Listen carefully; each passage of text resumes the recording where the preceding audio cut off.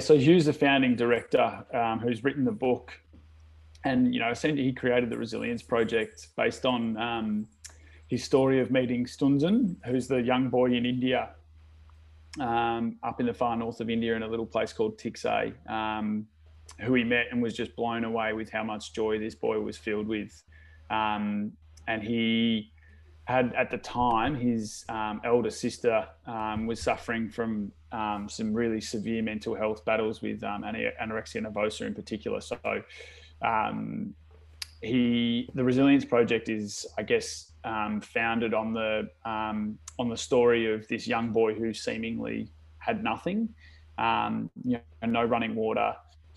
They slept on the floor, these young people, but yet they were so happy and filled with joy, in comparison to his sister at the time, who, despite having a loving family and being given a great education and kind of everything she ever wanted, she found it really hard to be happy, and as a result suffered some serious mental health battles. So the principles of gratitude, empathy, and mindfulness were born out of that. They're based on research, so it's all very thoroughly and scientifically backed, and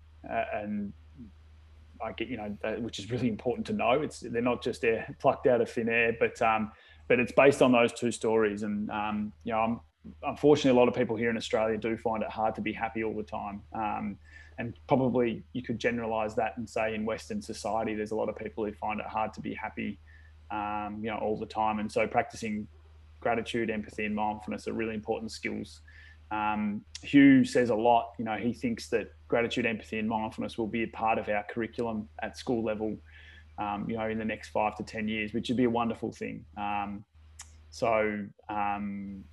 But yeah, I mean, the statistics, I don't know if you know them, Jerry, but they're, it's 1 in 7 primary school kids at the moment. So most primary school classes have about 30 kids, 25, 30 kids in them. So 4 kids under the age of sort of 12 in each classroom are suffering some sort of mental health illness, which is pretty devastating. And then it's much worse in secondary school. It's about 1 in 4 women or girls and 1 in 5 boys. So, and that's specifically in relation to anxiety. So there's, there's a bit of and that's why they had the mental health commission recently. And there's obviously a lot of government money being spent on, what the next steps are for us as a society, to help our next generation be happier and more resilient. So, and we hope that the Resilience Project can play a part of that.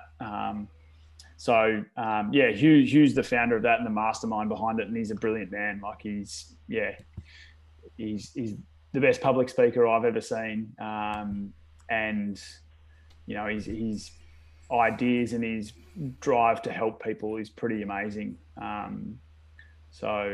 You should come along to one of his public talks if you like the book and you like listening to Dylan Friends. You'd love one of his podcasts. You'd love his public talks, and I think we've got one coming up in Melbourne. All things being equal, and COVID doesn't ruin anything, we'll have one in Melbourne at some stage in the next few months. And Beefy, Nick Burke, is I know Nick very well. He came to my wedding. He's still involved at Melbourne Uni Cricket Club, so he's still our chief hydration officer. And he still gives us pep talks quite regularly. Beefy's a mad Collingwood supporter, as you know, so I go to the footy with him. Yeah, correct. So I get to go to the footy with him every now and again. But Beefy's, you'll never meet anyone like him. He's the kindest, most passionate sort of person you'll ever meet. Like he loves talking. Like his favorite thing to do is talk. We should get him on your podcast actually, Jez, and you can interview him. I'd love to. Yeah, he just loves talking. But he doesn't waste his words too much either. He's a deep thinker, and he's got a very good view on the world and how the world should be. And in particular, how Collingwood should pick their team every week. So, Nick Burke's a legend. So he's an absolute legend. And he's someone who's suffered, some physical ill health over his time. But it's not deterred him at all. He gets back on his gets back on the bike, so to speak, and keeps powering along and contributing really positively to other people's lives. So he's a great human being, Nick. Yeah, it's really Or amazing. Beefy. Yeah, love to get him on the podcast and check out his amazing pep talks as well. Just fits in my room. Oh, that's good. But anyway, some tips that I would give are don't get overwhelmed. Like homework and studying can be really overwhelming, and just like split it up into small parts that you know that you can get done. And just so tackle one bit at a time and literally set out time where you have no choice but to do that specific thing. And if you like listening to music, because like I listen to instrumental jazz when I'm doing homework because it helps me focus. And there's no lyrics as well. Yeah. I don't understand when people can listen to like rap and other things while doing homework. It distracts you even when you think that you're not distracted. Like you're not putting all your focus. Yeah, So have like maybe some people don't like music. It's all right with you, but just like split it up into little tasks that you can complete. Lists are amazing, and there's Google Keep that you can use on like devices. It's like an Chrome extension or something like that. Is that notes pretty much? Yeah, I'll show you Oh later. yeah. No, I've seen it. And so it just helps you keep track of all your homework and stuff. But like if you're one of those kids who strive like to get extra points, like try get your best reports because like all those little things. I feel like it's all the little things that add up to like make the best. That's like a really good analogy, if this is making any sense to anybody, but like it makes sense to me. And so extensions, be careful with extensions. I know that some of my teachers are always saying that you have to be really careful with what you ask for. Make sure that you have all your work done before, like all the set out work from class, and go through slides, like write down your notes and everything, all that you need. Clear notes are important. Yeah. And then afterwards, get your extensions to learn more about the topic. And if it's possible, try learn about the topic prior to the teacher, like explaining it in class. Like I'll give you an example. For like in chemistry right now, we were doing like polarity and electronegativity and like atoms and all that. Like watch a YouTube video about it. Like even if it's a 5-minute YouTube video, at least you know the basics. And so the teacher is like, oh, this kid, like she's smart or he's smart. Like they know what they're doing already. Maybe I can like try extend their knowledge, and then you have that extra credit from your teacher, and they already think that you're a great student. And like it's just like being your best at all times, which sounds really difficult, but if you've put in the work at home and if you put in the work at school, it really does. It's not that hard, honestly. Yeah, for me, I feel like I'm consistent. Like coursework, everything is done all the time, like similar to you, but probably like studying, like picking the right things to study about to get me in the best position for the SAT. Yeah. You probably be better at that, I reckon. I'm a little bit behind with my work right now, Yeah. exposing myself. But it's really like having like a study planner is really hard to control with like what happens throughout the day. And so you can't really set out like today I'm going to do math, tomorrow is English, like for every week. Yeah, because it changes, it varies. Yeah. And so you just have to be flexible with yourself and know if you need to wake up early and put in that extra time for like short-term gain, short-term loss, long-term. Yeah, you know what I mean. Yeah, yeah, you just need to like sometimes it's just sacrifices. You need to remind yourself you're doing this now to benefit you later. And now we'll talk about the best running podcast in the world, the Inside Running podcast. So basically, what kickstarted like you, Moose, and Brad doing that, and who does all the editing? I do all the editing. I want to talk to you about that because So originally I had my own podcast called Tell Me Your Tales, which is pretty much like this. So but it was just I'm kind of like you do, talk to different people, not so much always runners. Sometimes I talk to just people that I always used to say like people that just interest me or inspire me or people that like I get motivated by. So like sometimes it was runners, sometimes it was just, like the local musician that I've kind of got to know over the years, this Aboriginal guy, Benny Walker, who I just always found that he was interesting, and I just would invite him over to my house and we just talk for 2 hours and we'd have a couple of beers and we'd just record a podcast. And it's amazing how well you get to know people when you sit down and talk to them for 2 hours or 90 minutes or whatever it is. because we're so in this world at the moment where we're always so busy and we've always got our phones in our hands, and like you don't have time to have those deep conversations with people. Whereas if you say, hey man, you got to do this in 2 hours, we're going to talk about some deep stuff, because otherwise it's going to be pretty awkward just, looking at each other. So I had this podcast called Tell Me Your Tales, and Brad was a guest on that, I think maybe episode number 7.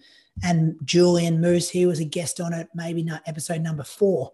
And I didn't really know those guys too well, but I just thought, hey, they interest me. I'm going to call them on Skype, record it. They're going to be an episode of Tell Me Your Tales. And we did that. And then we were all doing the Berlin Marathon, maybe like a year later. So we started a bit of a spin-off podcast called The Road to the Berlin Marathon, which was still on Tell Me Your Tales. And we just got on there and spoke about our training every week. And then we all went over, we did that for 10 weeks, and we went over and raced the Berlin Marathon, and Julian won, I come second. Brad got injured in a few weeks before the race, so he didn't complete the race. And then when we came back, I just sent the boys an email just saying like, hey, I think we can actually start a running podcast. Like, this doesn't have to be on my Tell Me Your Tales podcast. And I'd always listen to podcasts, and I really just wanted to make the show that I wish I could listen to. Like, I wanted it to be like a reality component where people are talking about their own goals and running. I wanted it to have an interview. I wanted it to talk about like the new shoes that are out. I wanted it to talk about like the Australian running results. And yeah, that's what we did. We started Inside Running, what would be about 182 weeks ago now, because we're in our 182nd episode, which came out yesterday morning. So we haven't missed a week. We've come out every Wednesday for all that time, and yeah, it's grown. It's we work with different brands and stuff now who sponsor different episodes, and we've hit over 1 million downloads. We're pretty big in different parts of the world. We've done a couple of live shows, so we might go to a running race and say to our listeners, hey, we're going to do an episode after the race. There's 150 tickets for sale, and we'll sell those out really easy. We've got merch, what I'm kind of wearing now, which kind of sells. And yeah, it's and we've done a couple of like little side projects where we'll get different hosts to kind of do their own show, which will go on our Patreon page. And so it's become like a little, like, I guess it was all just a passion project to start off with, but then it's got bigger, that it had to become like a business, and we had to, trademark our name and register for our business address, and got a website, and like, you got to manage the social media, which I know you'd know all about. Like it's big now. Like at the start, it was just like, hey, get on Skype, talk rubbish about running for an hour, and then send it off to iTunes. But now it's kind of like, yeah, between the three of us, we've got to have an accountant. Like it's just, yeah, it's bigger and bigger now, and it's grown, and it's a good thing though. Like, I'm definitely not complaining, because, we get to talk about running. Oh, all right. Encounters at the running company. I guess it's just like when people don't really give you much. So like you ask them a question and they give you like 1-word answers. It can get pretty frustrating. You sort of just have to work with them for like half an hour. So you expect to get a bit out of them, just to help size them up and things. And it's a bit annoying when people like just come in and they just don't want to go through the fitting process. They just want to get a shoe and just walk out. So that can be pretty annoying. I haven't really had many like bad encounters there yet, as I've only been there for like 6 months or so. And at the KFC, I have had so many. I could tell, mate. Yeah. So people complaining about not enough salt, chicken salt. Oh, that's bullshit. Yeah, and they come on, and one time I just took the lid off the salt shaker, and I've just like poured a whole heap on the chips, like absolutely saturated in them. And the guy brings them back, and he's like, "Nah, not enough again." What? When there's literally like a whole file on the chips. Like, oh my god! Shocking. They just can't get enough. Do is to say that these arms were made for holding you on. When we were 18.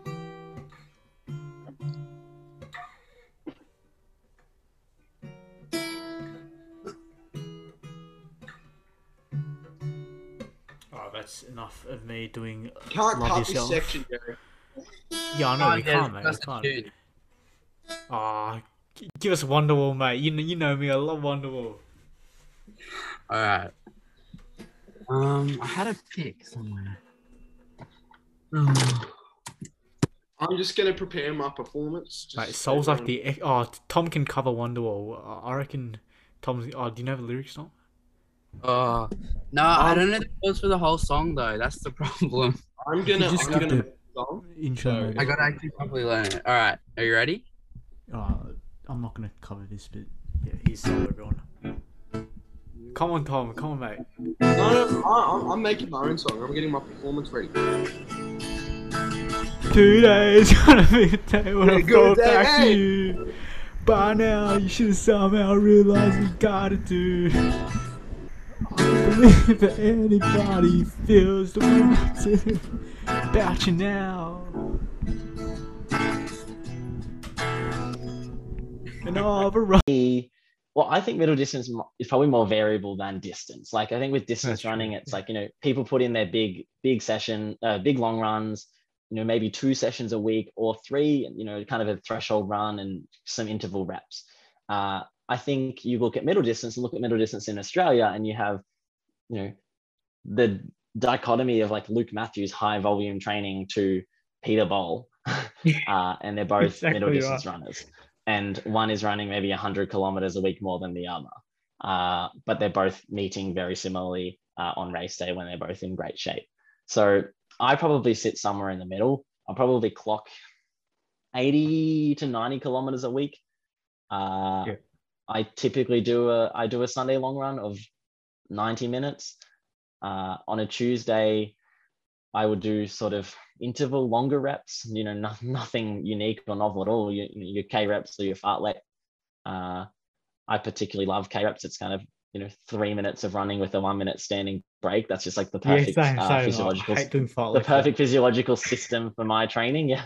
Don't give me any jog or float recoveries, please. Yeah, I'm done after that. I get dropped. Exactly.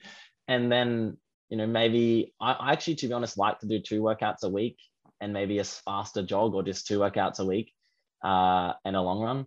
But come in winter, that's kind of pretty consistent, nothing very exciting. And I, to be honest, like that. I like to have kind of low-key periods of the year. In the past, when I have been overseas, you often forgo a winter season because you're racing. So, you're jumping on the track trying to get qualifiers or run fast in Australia, you then travel overseas and you're trying to run all the time in races that you can get into. And then you come home, have a break, and it's September and the next season is starting again. So what I've particularly liked about this year is I've just been home locked down, and I'm just churning out 80 to 90 kilometers a week, 2 sessions, a long run. I'm not going out on weekends because I'm not able to. So, I'm resting well, I'm eating well, I'm sleeping well, and I'm just training a kind of pretty lower intensity. But then it comes to track season, and the weeks are entirely different. I could be doing a session that is an 800 meters at 1500 meter race pace with like a 5-minute break and then a couple of 200s. So today I did a session that was 7 kilometers in duration, not including the warm up and cool down. And then in track season, I might do a session that's 1 to 3 kilometers in distance. Whereas you don't typically see your distance runners jumping on the track and kind of going balls out, falling on the ground at the end, training that energy system. But then that's where it becomes so variable with middle distance running, because some of the best middle distance runners don't really jump in and do that kind of speed endurance training, as you'd call it. They're just so fit and aerobically fit, and then they kind of get that speed through racing often. They'll jump on the track and as much during the season as they can, and that's where they really get that stimulus of working really hard and essentially running really fast for as long as you can, which is a couple of minutes. But I normally do quite a lot of that kind of speed endurance stuff, put on some spikes, and I guess it's just about getting comfortable at running fast.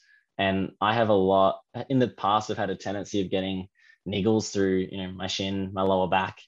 Potentially I don't have a great running stride when I'm running fast under fatigue. So when it comes to the start of track season, I have to really be conscious of getting my spikes on one day a week to get that calf loading and get that Achilles loading.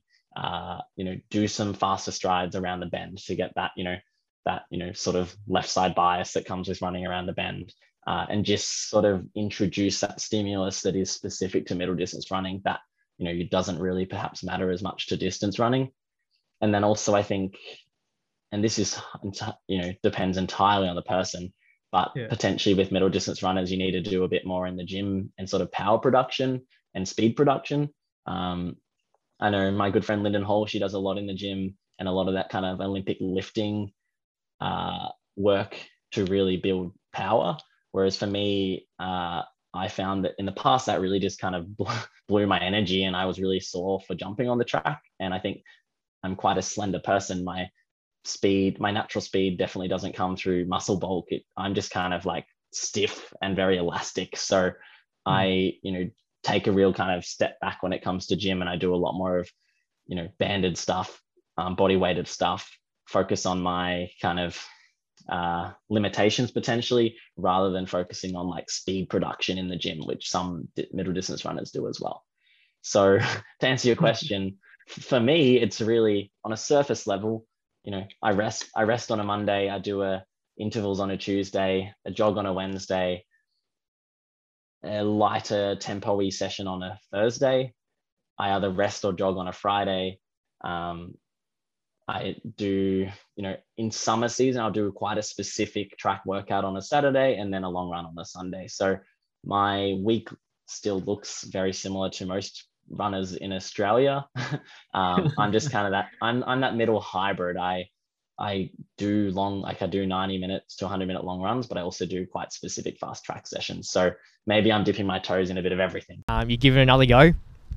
And so, well, that's the thing, we're 2017 now, which is my final year. So it's, it's do or die. And I did. Oh, exactly. So I remember, I think leading up to it, I did a few training sessions just by myself, like going down to the local club, just rolling some balls, because, it's something that, you just got to keep honing your skills.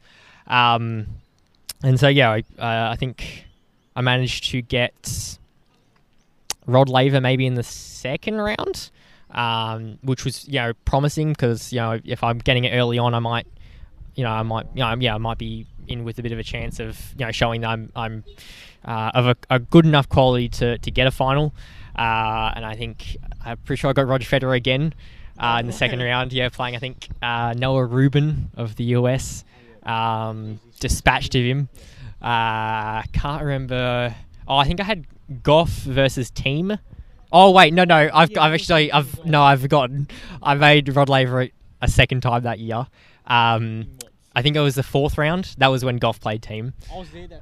Oh, really? Oh, maybe, I don't know. You might have seen me. So I can't remember all the matches that I did, but definitely getting 2 Rod Lavers in a year is something that I guess is. Yeah, Roger twice is something that I guess is notable, that you would say is you're in for a chance of making a final.